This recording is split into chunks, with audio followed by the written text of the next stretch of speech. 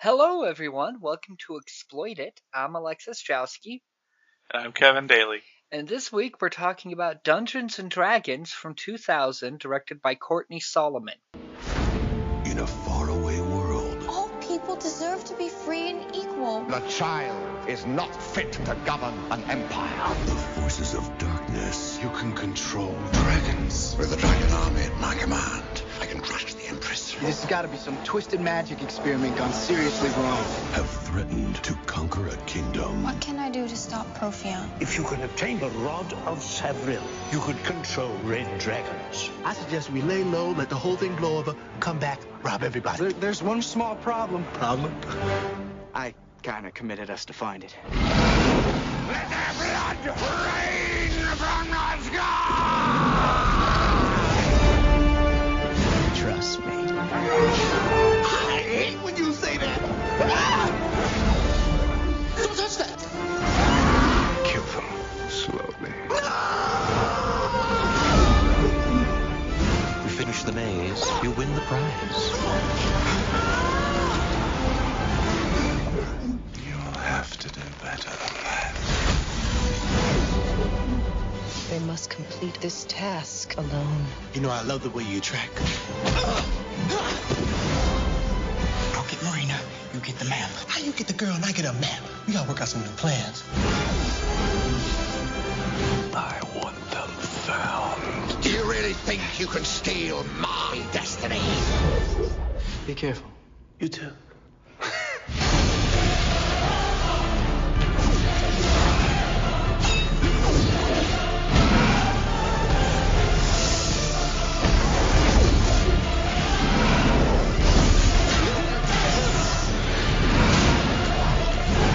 Now is your time to die. Dungeons and Dragons. You want to play, do you?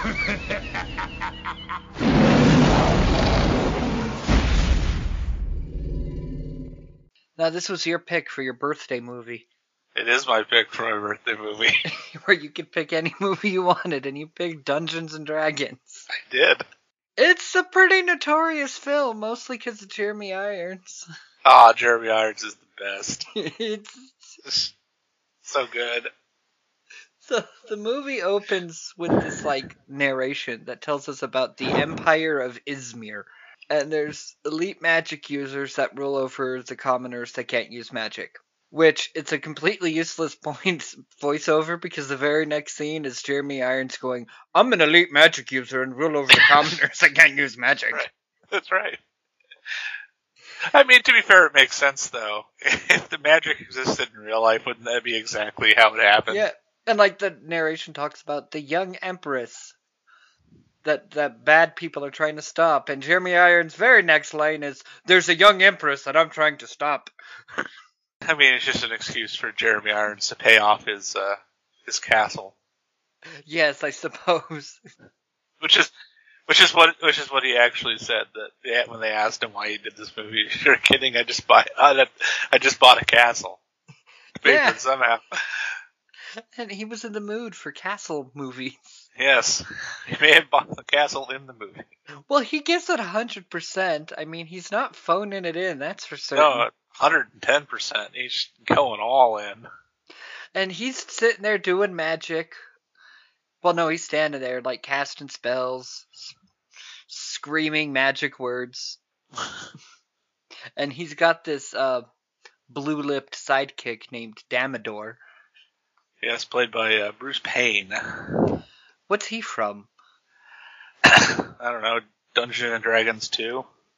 Oh, yeah. we'll talk about the existence of sequels in a bit. He's like a British theater actor. He was in Highlander Endgame. Ah, the terrible one. The classic.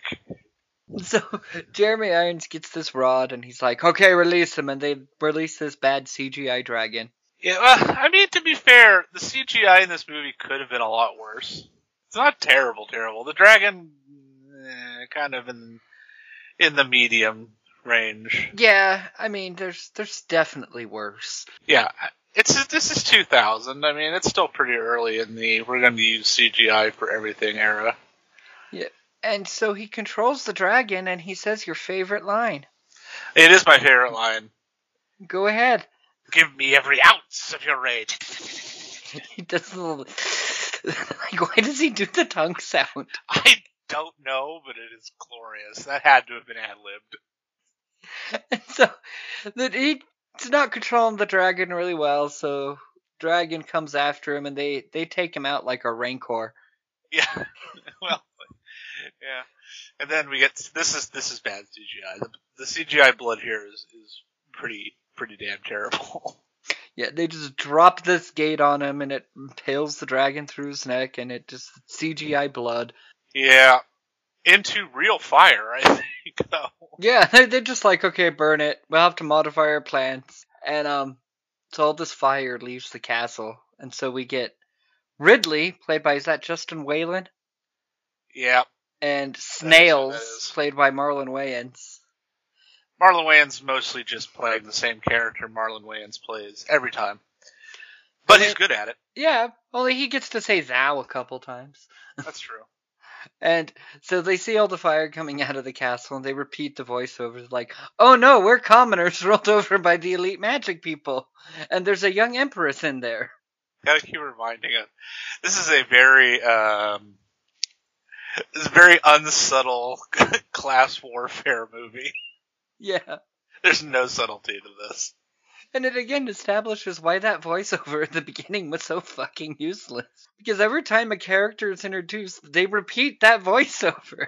Oh, yeah, you gotta have the, you gotta make sure that people watching this can keep their attention. And so, Ridley and Snails, they're both, like, rogues. That's their class, that's what they rolled. Yeah, thieves, whatever, So this movie came out in December of 2000, just for some history. Wizard of the Coast had just bought a nearly bankrupt TSR in I believe they bought them in 97. And had been developing 3rd edition D&D, which would come out earlier that year in August. However, given the length of development on this project, it was probably more influenced by 2nd edition D&D, so they probably would have been called Thieves, but there you go. So, they're like, let's rob the magic school, for no reason. Well, they're thieves. Yeah. And they figure that's where the money is. Yeah, because, they repeat that they are commoners rolled over by an elite magic class, that class warfare. Right, exactly. And we go right into council politics. Yeah, this is the same reason I love Phantom Menace. It's just these political scenes. I don't know what's wrong with me. And you have, like, the Magic Council, and they're talking about the Empress, and the Empress has these really progressive ideas that everybody should be equal.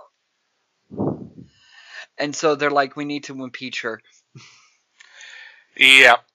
Well, it's not a hard sell. It's not a hard sell for Profion. That's Jeremy Irons' character to tell these guys, hey, her ideas are going to remove you from power. They're like, harumph. And it's like, yes, of course, obviously. They're like, the rich, powerful people are not going to like the idea of not being rich and powerful anymore. I wrote MAGA mages because they're all like, we hate the socialist empress. Pretty much. But I mean, it is affecting their livelihood. Yeah, because she's like, all people deserve to be free and equal. And they're like, rah. The one guy apparently says that, implies that there is some reason that can't be, but then makes no actual, explanation about why that would be the case. So Jeremy Irons, since he can't get the Empress to abdicate, he's like, well, I'm going to go find there's this red Rod of Severe, which will control red dragons. Well, I mean, so when I saw this movie the first time, I didn't catch this plot point, because apparently I wasn't paying attention to the one line of dialogue this comes up in. They want her to surrender she has a rod that controls gold dragons. Gold dragons being the good equivalent of red dragons in D&D lore. And it sounds like it might be some sort of heirloom of hers. I don't really know. I thought it was just the royal scepter happened to also control dragons. That it's passed from emperors to emperor. That could be it. But her advisor, who I think is also the head of the Mages Guild. The old dude? The old dude, yeah. is just like, hey, if we get this other rod, and then you can give up your rod to them, and they won't know you have this other one in case the shit goes down, apparently. Yeah. So that's why she is starting up with that, but Protheon's got an imp familiar that spies on everything, so now he's aware of this. And then we go back to Ridley and Snails, and they're scaling this tower. And Snails is like, this tower is so high, why don't we just rob God? Yeah, why don't we rob God while we're up here? Yeah. Marlon Wayans doing his best Chris Tucker impersonation throughout this movie, by the way. Yes, because he never fucking shuts up. That's right. And they are loud thieves. They storm on into this room. Terrible. They're knocking shit around. Also, they're like stealing shit that they have no way of selling. Like, who the hell is going to buy this shit? I don't know. I'd buy the big giant dragon hologram thing they pick up. Okay, yeah, but I mean, it's so hard to fence that, and then who can afford that? I mean, it's established that it's like this really, hugely polarizing haves and have-nots thing. Is there anybody down in the slums that's going to be able to afford a fucking dragon hologram? Yeah, like what fucking? Who's going to fence that? Who's fencing this shit? And then we meet Marina, who's the young mage apprentice that works in the library. That apparently mostly just does library research. Yeah. She does know spells. And, but the old mage is like, but you're a woman. Yeah, well, he's old. Yeah. And dies. He's like, fetch me some manticore wing. It's like, is that easy to find? They just have it on the shelves. And, she hears the thieves, which are so loud, they're just knocking everything around. Yeah, it doesn't take much to hear these idiots. And so she uses her magic wand to make, like, this magic rope. Yeah. She wraps them around and just drags them all around the college. I'm not aware of any spell like that in D&D, but there's probably something in some obscure second edition tome that I haven't read. Well, I think it's from Wonder Woman. Yeah. It's a lasso of truth spell. Marina's lasso of truth. So Damodar shows up with the Royal Guard, the Crimson Guard or something like that. Okay, at this point I'd like to mention that I'm going to do my best not to bring up how bad the weapons and armor are throughout the movie. There are a few specific things I do want to mention. Damodar's lovely rubber armor. It's rubber armor, yeah. But yes, there are a few things, but I tried so hard not to take notes on how bad all of the arms and armor of this. Like, it's supposed to look like metal, but you can tell it's not. Yeah. And, so they off the old dude. Yeah. And so Marina now escapes with Ridley and Snails in tow, and they fall out onto a pile of trash where a dwarf hobo lives. Yes. Maybe other than Jeremy Irons, my favorite character in this movie. Is Dwarf Hobo? Yes. Well, he adventures with them the whole time. Yeah, for no reason other than he's fucking homeless. He's like, what else am I gonna do? Yeah, he's trying to get some money. He's hoping he might get paid. Yeah. And he's like napping in a pile of garbage in front of a sign that says no dwarves allowed. So some like racist pub that kicked him out into the trash, I guess. He may be the cause of that sign, to be fair. He's played by Lee Ehrenberg, who is probably most famous for playing Pintel in the Pirates of the Caribbean movies. Ah. Who is the two basically the C-3PO and R2-D2 of those films. We're going to stop real quick for a commercial break.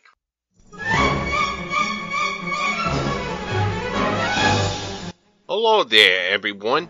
Swole Dang Swartzen, here today to tell you about something I've encountered in my journeys, and that is dwarfs. You know, I'm not talking about the short people like Peter Dinklage. Sometimes people call them dwarves. No. I am talking about actual, right out of Tolkien bearded little high fantasy dwarves.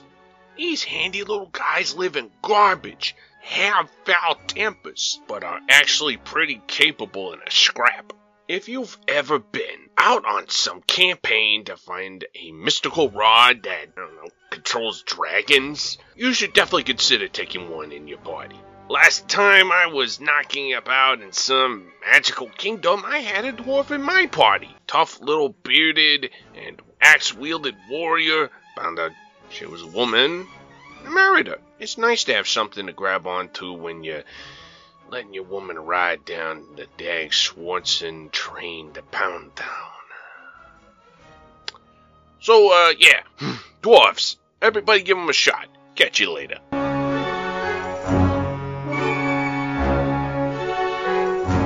And we're back. So they end up in the sewer and they make their way to an inn. And nobody cares that they smell of sewage because they're all commoners ruled over by an elite magic class, which they tell us again. Apparently, there actually is a scene in the sewers that was cut for the DVD from the film, which apparently involved Marina getting covered in a lot of poop, like a lot of sewage. And also, on the DVD, they actually released a PDF adventure based on these characters with pre-generated characters and everything set in the sewers, so you can play through that scene if you'd like. It's because it's about this point in the movie where I'm imagining the people that are playing this campaign. I mean, let's be honest, it does feel like because at this people point actually playing a D&D game and being complete brats at it. We have a party. Yeah, I mean it's a horribly not balanced party. We have 2 rogues, which are people that like, oh, I like this, and so I'm going to play it regardless of the party dynamics. At least you have a mage, but she doesn't cast any spells for like 3/4 of the movie. And the dwarf warrior. I will say that it does remind me her not casting spells. I did play an adventure one time where a friend of mine played a really prissy dwarf sorcerer and refused to do anything. And would just like not want to get his hands dirty and would just kind of like hide on the edges of the arena. And he got crushed by the hammer of a statue and died and literally did not cast a spell the entire game. Yeah, this is one of those D&D parties where everyone wants to play their own thing. Yeah. And they don't really want to like look at being a party, even though they are a party. So you got 2 rogues, a warrior, and a mage that are just gonna get fucking face rolled. They don't know who's gonna heal them. We do get an elf ranger later, but yeah, no cleric. Actually, there are no clerics in this. There's a druid at one point. Yeah. I guess he's a druid. We'll get to him. I got a lot to say about that dude. So they have this map, and somehow Ridley just knows magic. It's not even fucking established. It's implied that it's hereditary, I think, and that he somehow has access to it because he can use the dragon rod later. So I think he is like of mage descent. Yeah, and I guess just knowing magic words is hereditary too. Yeah, right. Because he just waves his hand over the map and says some words, and then boom, he's in the map. And then Marina does the same, and she's in the map. And then we never see their map adventure. Yes, and I don't think they shot this. I could not find any reference to this being... And I'm just thinking the whole time, it's like, man, I want to see what happened in the fucking map. The Dora the Explorer shows up? No, I'm just kidding. So Damodar, meanwhile, he goes to tell Profion that, oh yeah, I lost him. Profion Solutions like, well, I'm going to fill you with fucking parasites now, okay? Brain-controlling parasites. And actually a pretty intense scene. And then he sends Damodar out to find them, and while Snails is hitting on the Elf Ranger. Well, I love that they're sitting at the bar during the map scene, and our dwarf friend's just shoveling chicken into his face. Oh, yeah. Well, he's dwarf hobo. He probably hasn't had a decent meal that wasn't garbage for a while. And these idiots are just arguing with each other the whole time, and he's just like, no fucks, I'm just gonna eat my fucking chicken, I don't care. Like I said, it's a really shitty D&D party. Yeah. He's just like, the dwarf player is just like, yep, I just want to go smack things. You guys have your weird shit. Tell me when I can roll some dice to to kill things. Damodar, I wrote down one of his lines, which he says to the guards. He's like, "You shall suffer a fate far greater than that which is inflicted upon me." I'm like, that's just so unnecessary. Bruce Payne is great in this movie, too. He's scenery chewing just as hard as Jeremy Irons, but like in the reverse way, where Jeremy Irons is just like going off the deep end with overacting. Like, I feel like Bruce Payne undersells everything he says. He does. We have one of my second favorite line in the movie, where is you got to find a woman with a hair in her chin you can hang on. He's like, cause he sees Snails hitting on the elf, and he's like, "Oh, elves are terrible. You want some meat and a beard?" And then Damodar shows up, and it's a big goofy ass bar fight. I like that our dwarf friend just starts it by yelling "bar fight," pushing a chair, and then running away. Does our dwarf friend have a name? Elwood. Elwood. Okay, it's pretty generic. Yeah, they're all fairly generic. And so they except escape. for the villains. Yeah. So Elwood and Snails escape, and that's when Ridley and Marina just come back, and they're talking about their map adventure that we never get to see. And apparently they become an old married couple at some point because they're arguing like one. Yeah, and they're like, "Well, you're the one that told the Wraith this. Oh, well, you didn't have to hit it, you know." Right. And apparently now they have the knowledge of what they need to do to get this rod.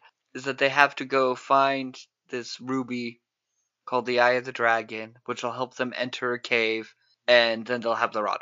And I'm like, this is typical fantasy because it's fetch quest, fight evil bad guy.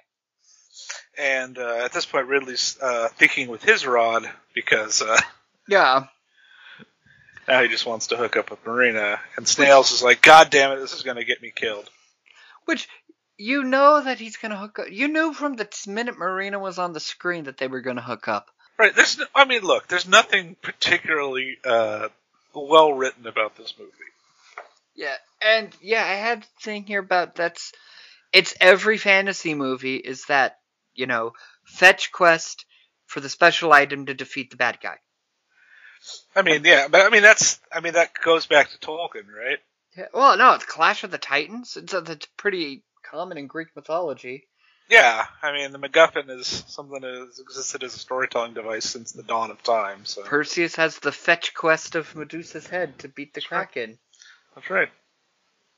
Jason and the Argonauts. Jason has the fetch quest for the Golden Fleece, and yeah, this goes back to prehistory in terms of storytelling. And so they set out on their fetch quest, and they make it to this town. I can't remember the name of the town, but they have to go to the Thieves Guild because they have the Eye of the Dragon. Not to be confused with Eye of the Tiger. Yes. And there's this Antius, that's the name of the town. And they meet this purple dude who's flamboyant, and he also does the tongue thing. He's like, "Oh, you want the Thieves Guild?"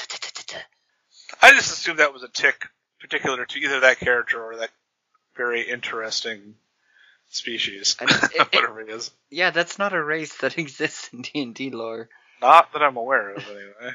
And so the head of the Thieves Guild is this guy named Zilius, who I love. Oh, he gives no fucks. He's this perfect combination of icky and refined. So good. This is actually one of the better performances in the movie. This guy's great. And they go see Zilius, and they're like, "Oh wow, is this how the Thieves Guild lives?" "No, just me." Also, Snail's showing that he's just a straight up klepto. He's just walking around the merchant bazaar before this, just taking things randomly and then they give Marina shit for shopping. Like two different characters, like, "What are you fucking shopping?" Well, to be fair, Elwood is now sober, and he's not happy about this. So he says, if I'm not drinking, you're not shopping. Yeah. And so they get into the Thieves Guild, and Zilius sexually harasses Marina. Right. Perfect combination of icky and refined. He's like, "Where did you fellas get this precious morsel?" And so what they have to do to get this is they have to go through the Antius Guild maze. Because at the center of the maze is the Eye of the Dragon, which nobody has been able to get. And how the fuck did it get there? Because they say that nobody has ever gone through the maze. So, I also like to point out that the guy playing Zilius is Richard O'Brien, who is probably most famous for playing Riff Raff in Rocky Horror Picture Show and co-writing the screenplay for it. I didn't even recognize him. But yeah, they have this death maze. Like, who the fuck built a death maze? I mean, crazy thieves who want to watch people die in a death maze. I mean, did the Thieves Guild before, like, hey, we found a death maze. Let's just build our guild on top of it. And so, Ridley has to go through the death maze. And it's just a series of traps that he has to solve. There's big swinging metal things. There's a room where, if you step on the wrong tile, fire shoots out. There's a spike ceiling. It's just various things. It's not really a maze. It's not like you can get lost. You just go from room to room. So, holy shit. Richard O'Brien is also the voice of Lawrence Fletcher, the dad of Ferb on Phineas and Ferb. Oh, really? That's fucking amazing. I'm just doing some research. I'm like, holy shit, this guy is awesome. And he's great in this movie, so, yeah. Yeah. And we're going to stop for a real quick commercial break again.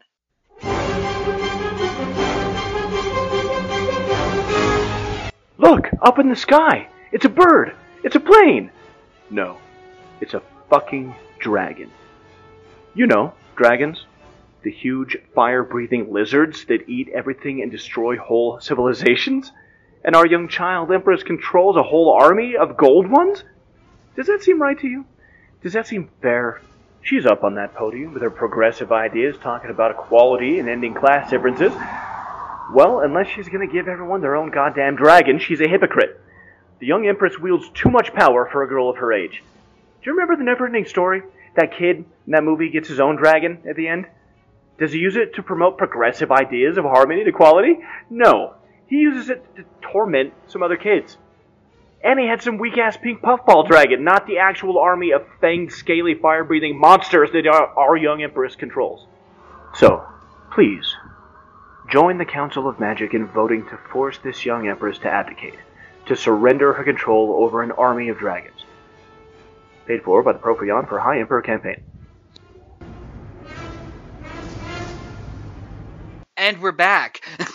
Ah, yes. So Ridley gets through the maze and he gets the gem, and there's no booby trap. Yeah, I was expecting there to be one too. Yeah. So, but there wasn't. The set designer? Yeah, the set designer is having a great time. Like, all these sets are so creative. Also, real fire. Well, yeah, thank God. CGI fire would have looked like ass. And Still, fire's not that expensive. Dangerous, but, it's just Justin Whalen. Yeah. Sorry, Justin. I'm having trouble remembering what he was in. I knew who he was without ever, I'm like, oh yeah, that's Justin Whalen. But I can't remember what I remember him from. Oh, he's in Child's Play 3. That's where I fucking know him. He's in Lois and Clark, The New Adventures of Superman. He plays Jimmy Olsen. I remember him from Child's Play 3. Yeah, so. Yeah. That's where I know him from. And Serial Mom. He's the perverted kid. that people walk in on him masturbating, and it's the scene. Fucking Justin Whalen. We might do that movie someday. I don't know. But Zilius is like, okay, give me the gem now. It's in my maze, so I own it. And he's like, well, but what about Honor Amongst Thieves? He's like, what? lol, Honor Amongst Thieves. What fucking fairy tale did you read that in? So good. And then Damodar shows up, and Zilius tells him to fuck off, and they all fight. Yep. And the elf wanders her way back into the story. I do appreciate the inclusivity of having a black actress play the elf in 2000, though. That's pretty cool. Yeah, it kind of counters Marlon Wayans overbearing. Well, yes. I mean, like I said, they hired Marlon Wayans to play Marlon And at this point, imagining the people that are playing this game, this elf ranger that's now a part of their party, that's like somebody's like, oh, my mom made me take my little brother to this. Just give him a character that's pre-written, okay? That he doesn't really have to do anything. Because she really doesn't do a whole lot. She doesn't do a lot of ranger shit. No, she gets like a little bit of like Legolas style fight. I guess this did come out a year before Lord of the Rings. We could bring that up a little bit at the end. I have some things to say. It's not as impressive as Legolas. No, but again, I'll talk about some of that at the end. And so Damodar does get Marina. Yes, he's gonna torture the information out of her. But first he tries like pleading with her, and he's like, "Look at me, I'm filled with these parasites. I care about the Empress, but I'm gonna die unless I do this." I mean, he's not wrong. I don't think he had too much of a choice. And she's like, "Oh no, you poor dear." And then he's like, "Ha ha ha," and he grabs her and he's like, "Foolish girl, I can suck." Yeah, I know. The information out. There's like this huge pause after suck. I wrote, he certainly can suck. Yeah, I can suck the information out of your head. But that was an intense scene too, actually. Yeah, and his little earworms come out and they attach themselves to Marina, and he's like, "Okay, I know what's up now." Just sucked the information. He did what he said.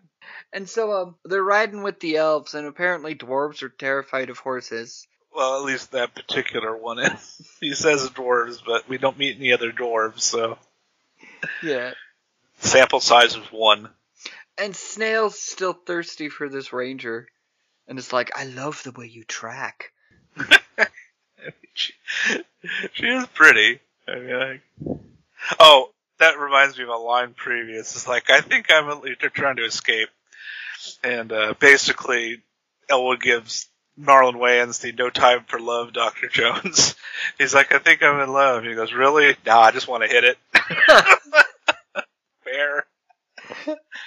And then we have they show up at this like fort, and we have the horribly bad CGI Beholder. But I'm glad that they put Beholders in, just because they're so iconic to D&D. But they didn't really do anything with it. No, it's kind of like a Easter egg. Yeah, but they're such a terrible like end game level boss in the game, you know? Yeah, they're crazy. And here it's just like a fucking security camera. Yeah, I mean, I didn't say they used them well. I'm just glad that they showed up. And then so Snails wanders into this tent with his kleptomania. Yeah, he just, once again, can't resist just taking all the things. And he ends up trapped in, like, spaghetti sauce. Yes, my wife and I are having a debate about what the fuck is this. Obviously, the rug turns into the equivalent of quicksand, but what the hell material are they putting him in? It looks like marshmallow. Yeah, it looked to me like it was a bunch of, like, marinara covered in Parmesan. It's fucking weird. And I looked it up. I tried to find what it was, and I could not find what the hell that shit was. And so Damodar shows up and yanks him out of the goop. Yeah, whatever the fuck it is, yeah. And they have a battle that carries on outside. And Damodar just kills Snails. Yeah, he does strut out, like, whilst he chases it, and she's just got this glorious codpiece that I didn't notice before, so that's a thing Damodar's rocking. Yeah, and it's just his private codpiece. They caught him at home. Yeah. It just, man, I was wearing my codpiece, and these assholes show up. It's his lounging codpiece. His end of the day chill codpiece. We get Justin Whalen doing some terrible acting, and yeah, Snails, no! Snails gets yeeted off the cliff. And when he gets yeeted off the cliff, it plays his, like, victory music. I don't know if it's trying to be, like, dramatic sound music, but it sounds like the fucking Final Fantasy victory music. I didn't notice that, but... They yeet him off the cliff, and it's da-da-da-da-da-da-da-da-da. Well, that's because Damodar just leveled up. It's fine. Yeah. And he stabs Justin Whalen, and they barely escape. And before we get to that fucking druid, there's another council meeting where Yeah, Profian is again begging the Empress to abdicate. And this is a funny scene because you've got Thora Birch grossly underacting. Yeah. And you've got Jeremy Irons just devouring like a black hole every bit of scenery in that room. Like, Thora Birch seems barely aware that she's in a movie. I know. She doesn't do anything in this movie. She'll just kind of wistfully go, "Oh, but people are equal." And then Jeremy Irons is like, "Rah! Idealism is for children." Yeah. Grandstanding in front of the other mages. Yeah, he's alpha mage. That's right. But basically just incites a whole civil war is what happens. Right. And then we get, like, the elf village. And the druid is played by Tom Baker. Yes, the Fourth Doctor. The Fourth Doctor. And I'm like, fucking Doctor Who? That's right. Like, the best, most memorable Doctor? And he's this elf druid that when he speaks, he's like, "Oh, you people use magic. We are magic." Ferngully. Yeah.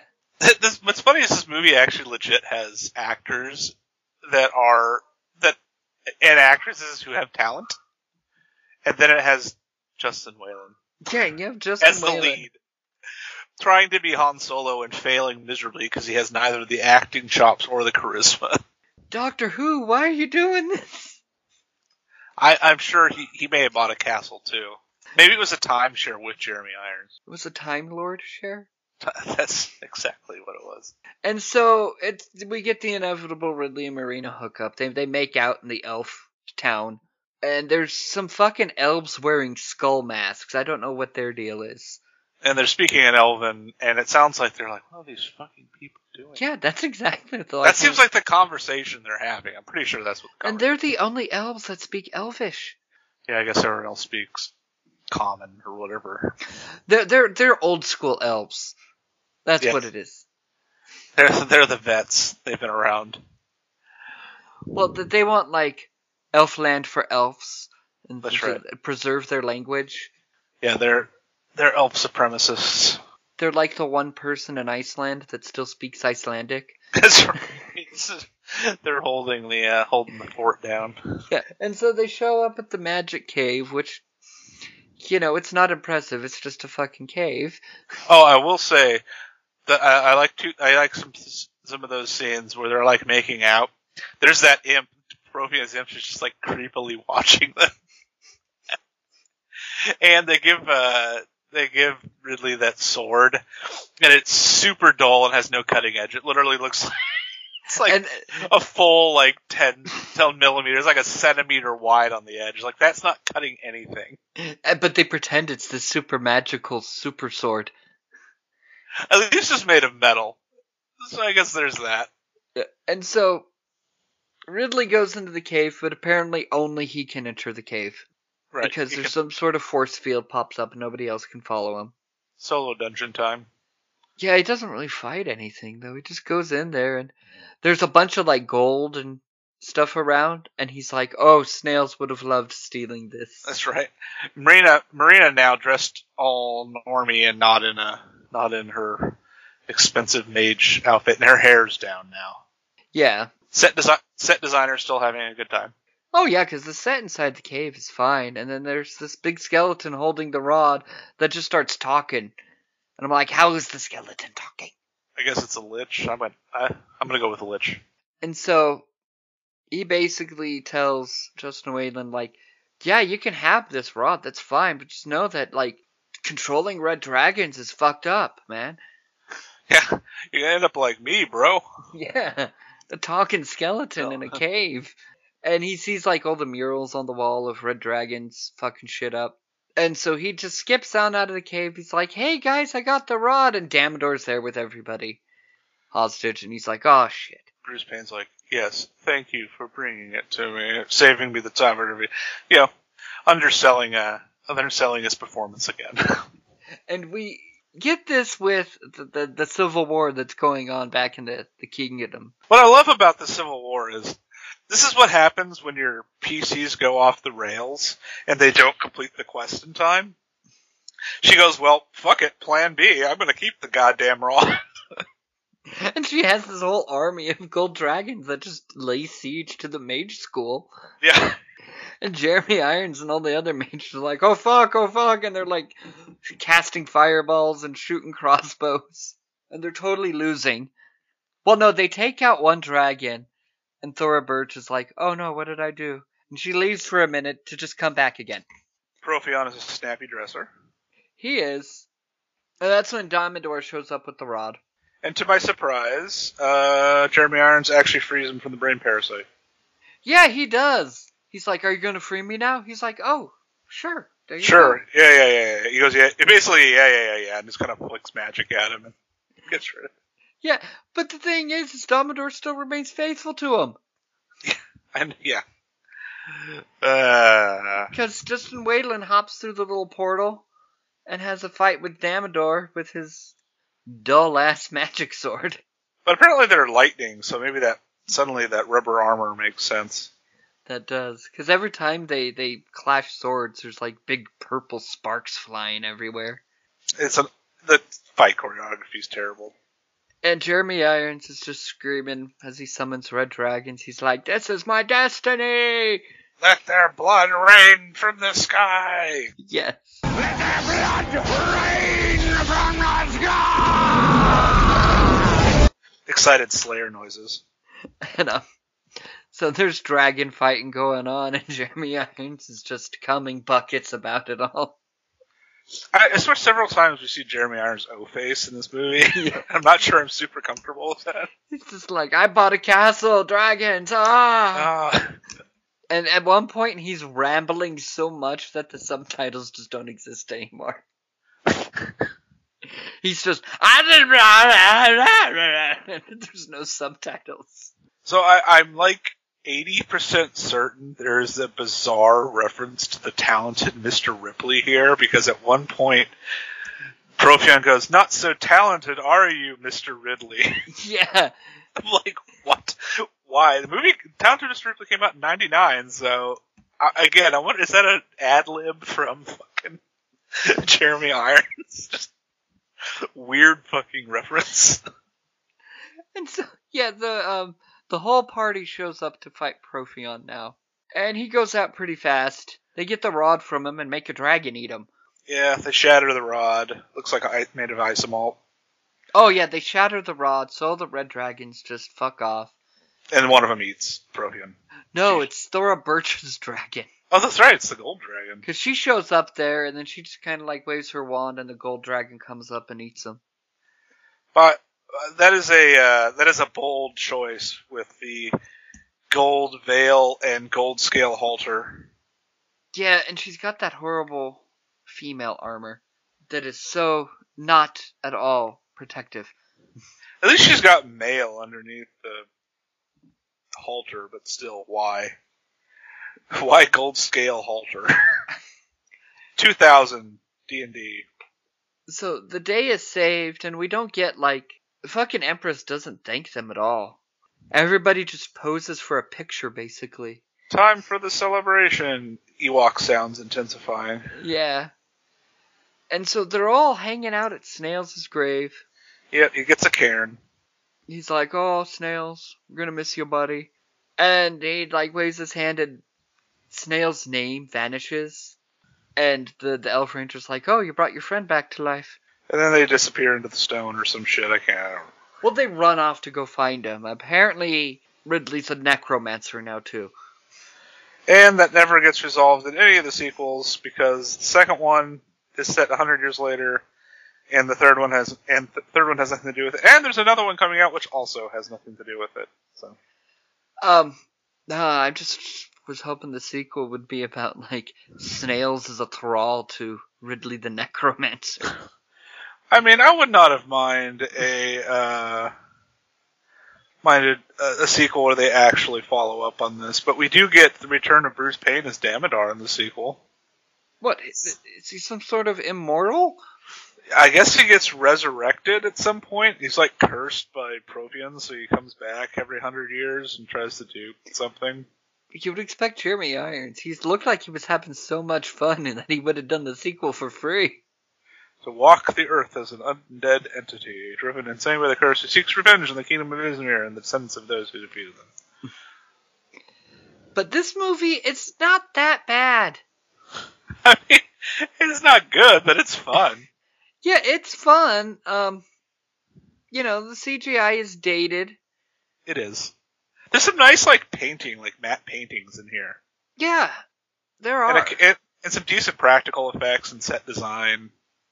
And this does feel like a D&D campaign that would last a weekend. Yeah, it feels like a nice little 1 or 2 shot for sure. Yeah, fetch quest, fight evil wizard. DM hamming it up as the wizard. Yeah, and you got these nice little encounters along the way, the little fortress where they gotta rescue Marina. I saw this movie twice in the theater, by the way. I only saw it once in the theater. I wanted to support the brand. They didn't need my support, but I wanted to anyway. Yeah, Wizards of the Coast owns all fantasy gaming ever. Yes, it pretty much does now. Hell, they own Pokemon card game too, I think. No, I think that license reverted back. But they do own so much, and of course Hasbro owns them, so yeah, infinite all the things. But still, I liked it. I mean, it's a fun. It's the big problem is, well, I don't know that. Okay, so up until the point this movie was released, fantasy as a genre in film was a joke. Yeah. Nobody did fantasy movies. I remember trying to find fantasy movies once I started getting into it was like Lady Hawk, and that movie sucks balls. I'll watch D&D 400 times before I watch Lady Hawk. No, again. there was other 80 movies that the sword and sandals genre. Well, yeah. I mean, you had the low fantasy stuff like Conan the Barbarian. Oh, you had Dragon Slayer and Krull and. Yeah, it's the low, but it's that sword and sandals low fantasy. No one was doing high fantasy. No. No one was doing mid or high fantasy like this. And then a year later, literally a year later, because it came out in December, Lord of the Rings comes out. And suddenly fantasy, everyone's doing fantasy. Because Lord of the Rings just is a fucking hit at the box office, and it looks great. I mean, Lord of the Rings is infinitely better, but I wonder what would have happened if they had made this movie, say, in 2003 instead of 2000. What it would have been like. It would have had a bigger cast, a bigger budget, better special effects. Yeah, they would have been trying to copy Lord of the Rings. Right, and now fantasy is actually a marketable thing that they'd be willing to invest money in. Yeah, but mostly for streaming. I haven't seen a fantasy film in theaters for a bit. Game of Thrones really changed the genre. Yeah, streaming now, though, is so, high budget that... It's essentially just a 13-hour movie. Yeah, I mean, look at what Disney Plus is doing. I'm watching She-Hulk, Attorney at Law. It's literally just 9 45-minute movies, strung together. And it's great. And that's the thing, is, you would actually have a budget for this shit now. So I'm wondering how much better this would have been a few years after Lord of the Rings, rather than the year before. Yeah, well, what other fantasy stuff came out around in the wake of Lord of the Rings? I know there was that fucking Aragon movie. Oh yeah. Oh, when did Dragonheart come out? Oh, that was in the 90s. Those were okay. Not great, but I okay. actually have not seen them, so. Oh, the first one's okay. No, Sean Connery voices a dragon, and that's about it. I think there's a Quaid in one of them. I don't know. There probably is. I feel like there's a Quaid in most things. This movie's fun. It's just, I think. Because you also had Harry Potter coming out around the same time too. Which drove the fantasy craze. Yeah, and I just think you see fantasy stuff from time to time, or even if you take a look at some of the Marvel stuff. I mean, Doctor Strange is pretty heavily fantasy, and I guess a little bit of horror influence on there, and I don't know. The first Thor movie. Well, and you have to remember also, the first Thor movie. And some of the second. I mean, it's the third one where he's traveling in space to other planets. That it's like, okay, that's later comics. Yeah, now we're in cosmic territory, which is cool. But I mean, to be fair, the same thing happened with superhero movies before Iron Man came out. It's like they were kind of a joke. So I mean, somebody's got to do the first really good one and make it marketable. Yeah, well, you had X-Men was a blip on the radar for a bit, but then it embarrassed itself. That's true. X2 was good, and then everything else was poop after that. Yeah, especially fucking X-Men Origins Wolverine. Spider-Man, the first, the Tobey Maguire Spider-Man, the second one was really good, and then the third one was absolute trash. And I mean, I'll never forget that time there was that girl at work that I just did not like at all. And she's trying to be conversational and friendly. And she's like, what's your favorite romantic comedy? And I'm just like, X-Men Origins Wolverine. Just to get her to shut up. But I mean, you said Deadpool 2, right? That's been fixed. Yeah. Ryan Reynolds went back into time and killed himself to not see it. So. But we're off topic here. D&D, Dungeons and Dragons. It's not that bad. It's not one of the worst movies ever. No, it's not as bad as everyone makes it out to be. Look, it's Crusade genre, whatever. It's fun though, and I mean, whatever. It's an hour and 45 minutes. It's entertaining. I mean, just watch it for Jeremy Irons. Nothing else. Watch it for Jeremy Irons and the Xylus, and then the fucking Fourth Doctor for the 3 minutes he's in the movie doing nothing. And yeah, it's fun. It's interesting to think what kind of money that Wizards of the Coast might have invested in if this had come out in 2003 or 2004, rather than I think the director actually raised the budget for this on his own. Yeah, and that was one thing, because up until just a minute ago, I thought Courtney Solomon was a woman. No, it's a dude. And there's a picture of him on Wikipedia where he's looking old Ben Kingsley with a panda. Yeah, I guess he acquired the rights in 1990, and spent 10 years raising the money himself to produce it. And then he wanted to hire another director, including Francis Ford Coppola was somebody he wanted, and TSR, who still owned when they was developing this, Wizards hadn't bought them yet, forced him to direct it. Yeah, because this was his first time directing a movie, and he's only directed like 2 movies. He's not a director. They just kind of hammed him in. He did okay. Like, I don't think the direction's bad.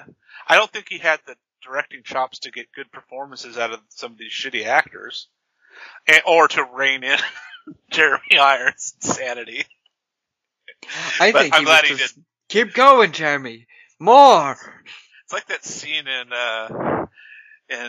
Dolomites. My name's Dolomite or whatever, where Wesley Snipes is just sitting there going, "We shoot this scene in a way that it actually makes him look like he's sitting there. There is no angle like that. Okay, roll it." I feel like that was every scene with Jeremy Irons. Yeah, roll it. Or when Eddie Murphy's like, "How was the scene?" And Wesley Snipes like, "I see no reason to do this again." Pretty sure that's how a lot of the things in this movie went. Yep, but next week we are doing Zomcoms. We're doing Return of the Living Dead and a bonus episode of One Cut of the Dead. 2 wonderful classic, well, not classic, One Cut of the Dead's pretty damn recent, but they're great zombie comedies. And so that was our episode on Dungeons & Dragons. I hope you enjoyed it. Big special thanks to Charlie McMullen and William Wright for recording the advertisements heard in this episode. Make sure to subscribe to us on Spotify, Apple, or wherever you listen to your podcasts. And if you like what we do, make sure to leave a review and let others know. Help get the word out. For more episodes, check out our website, exploititpodcast.com. Follow us on Twitter @PodcastExploit or on Instagram @ExploitItPodcast. Or contact us at exploititpodcast@gmail.com. Join us next time as we look at Return of the Living Dead.